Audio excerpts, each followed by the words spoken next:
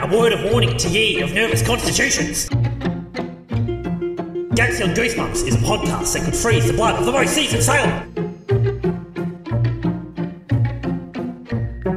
What I mean to say is you're about to pee your pants.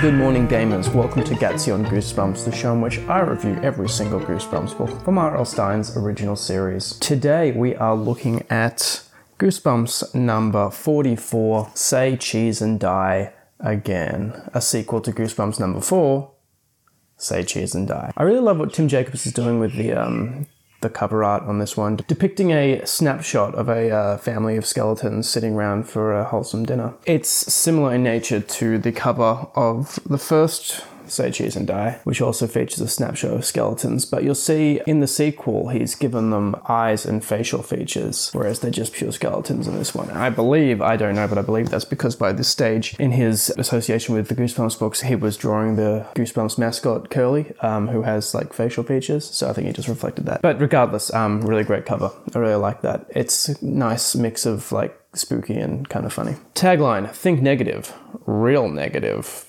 referring to cameras. And the blurb reads as follows: picture perfect nightmare, sour ball. That's what Greg calls his English teacher, Mr. Sour. He's a real grouch. And now he just gave Greg a big fat F on his oral report. He didn't believe Greg's story about the camera Greg found last summer, about the pictures it took, about the evil things that happened.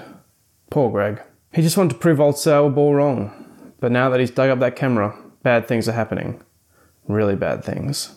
Just like the first time. So, in a very effective opening, it starts off with Greg doing his oral report that recounts the events of the first book. Him and his friends find this camera. It shows bad things happening in the picture that comes out, and sure enough, those bad things come true. Mr. Sourball doesn't believe the story, and he gives him an F, and he's like, oh, I'll tell you what, if you can bring in this camera and prove it's evil, I'll give you an A. And this very clearly sets up Greg's motivations for the rest of the book. You know, he really doesn't like this camera, but he's got to do it because there's actually like a lot of stuff at stake. So he finds that at the old house he left it at in the previous book, the house has been demolished. There's this kid there whose dad has purchased the house and like knocked it down to build a new house. And this new kid, John's like, hey, I want that camera. He's like, no, this is my camera. And then sure enough, a picture of John gets taken, and the picture's him with a nail through his foot. Minutes later, he steps on this big dirty nail at the building site. So camera still works. Sets up, you know, this high stakes sort of story, you know, bad things really can happen. So brings the camera to school. Shari, his friend from the first book who witnessed everything, is like, don't do it, you know, all the bad things that are going to happen. Accidentally gets a picture of her, but it comes out as a negative photo.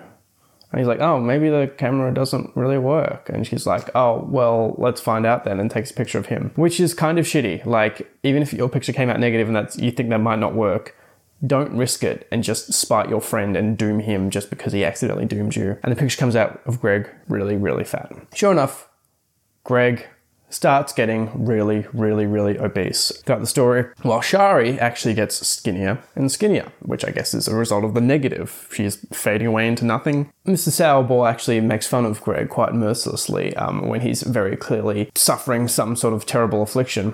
And even his parents still make him go to school. They're like, oh, I'm not sure what's going on, but you can't miss school because of it. Desperate to sort of resolve their situations, Greg takes another picture of himself. It's like, oh, maybe that'll make it go back to normal. But it shows him with like a really bad skin condition. And sure enough, he like starts like scratching off all his skin. Quite graphic. But then he has an idea. Hey, my brother works at the camera store. Maybe if he turns my photo into a negative and Shari's negative photo into a positive, that will reverse it.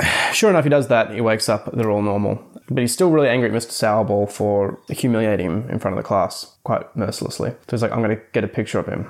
And then he brings him the camera and he's like, oh, look, you brought your haunted camera. Ha ha ha. Oh, you know, don't just take a picture of me. Let's get someone else in. And he gets a picture of him with like the two bullies that bullied Greg throughout the story. So implication is something terrible is going to happen to him. So, you know, a bit dark, but kind of justified.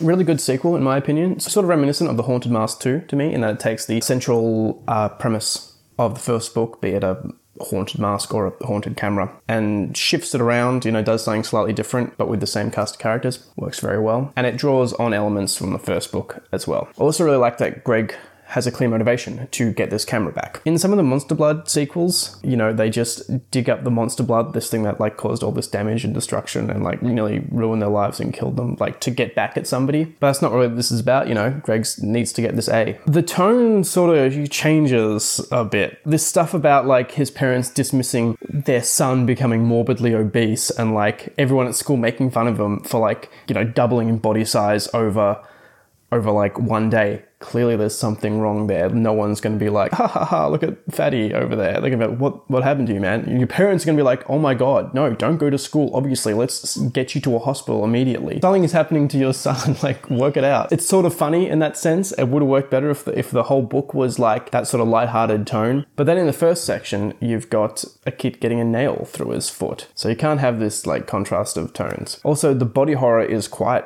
real and quite profound. It's kind of scary having this one character that's like ballooning up and getting morbidly obese, and this other character's like so tiny. It's like, it's gross. And then, you know, when he gets another picture taken, it describes him like scratching off his skin and like big chunks of skin falling off himself. It's quite graphic. All in all, a very, very competent sequel and a highly recommended book. Please join me next time, in which I discuss Goosebumps number 45. Ghost Camp. But in the meantime, thank you for watching, and please stay spooky.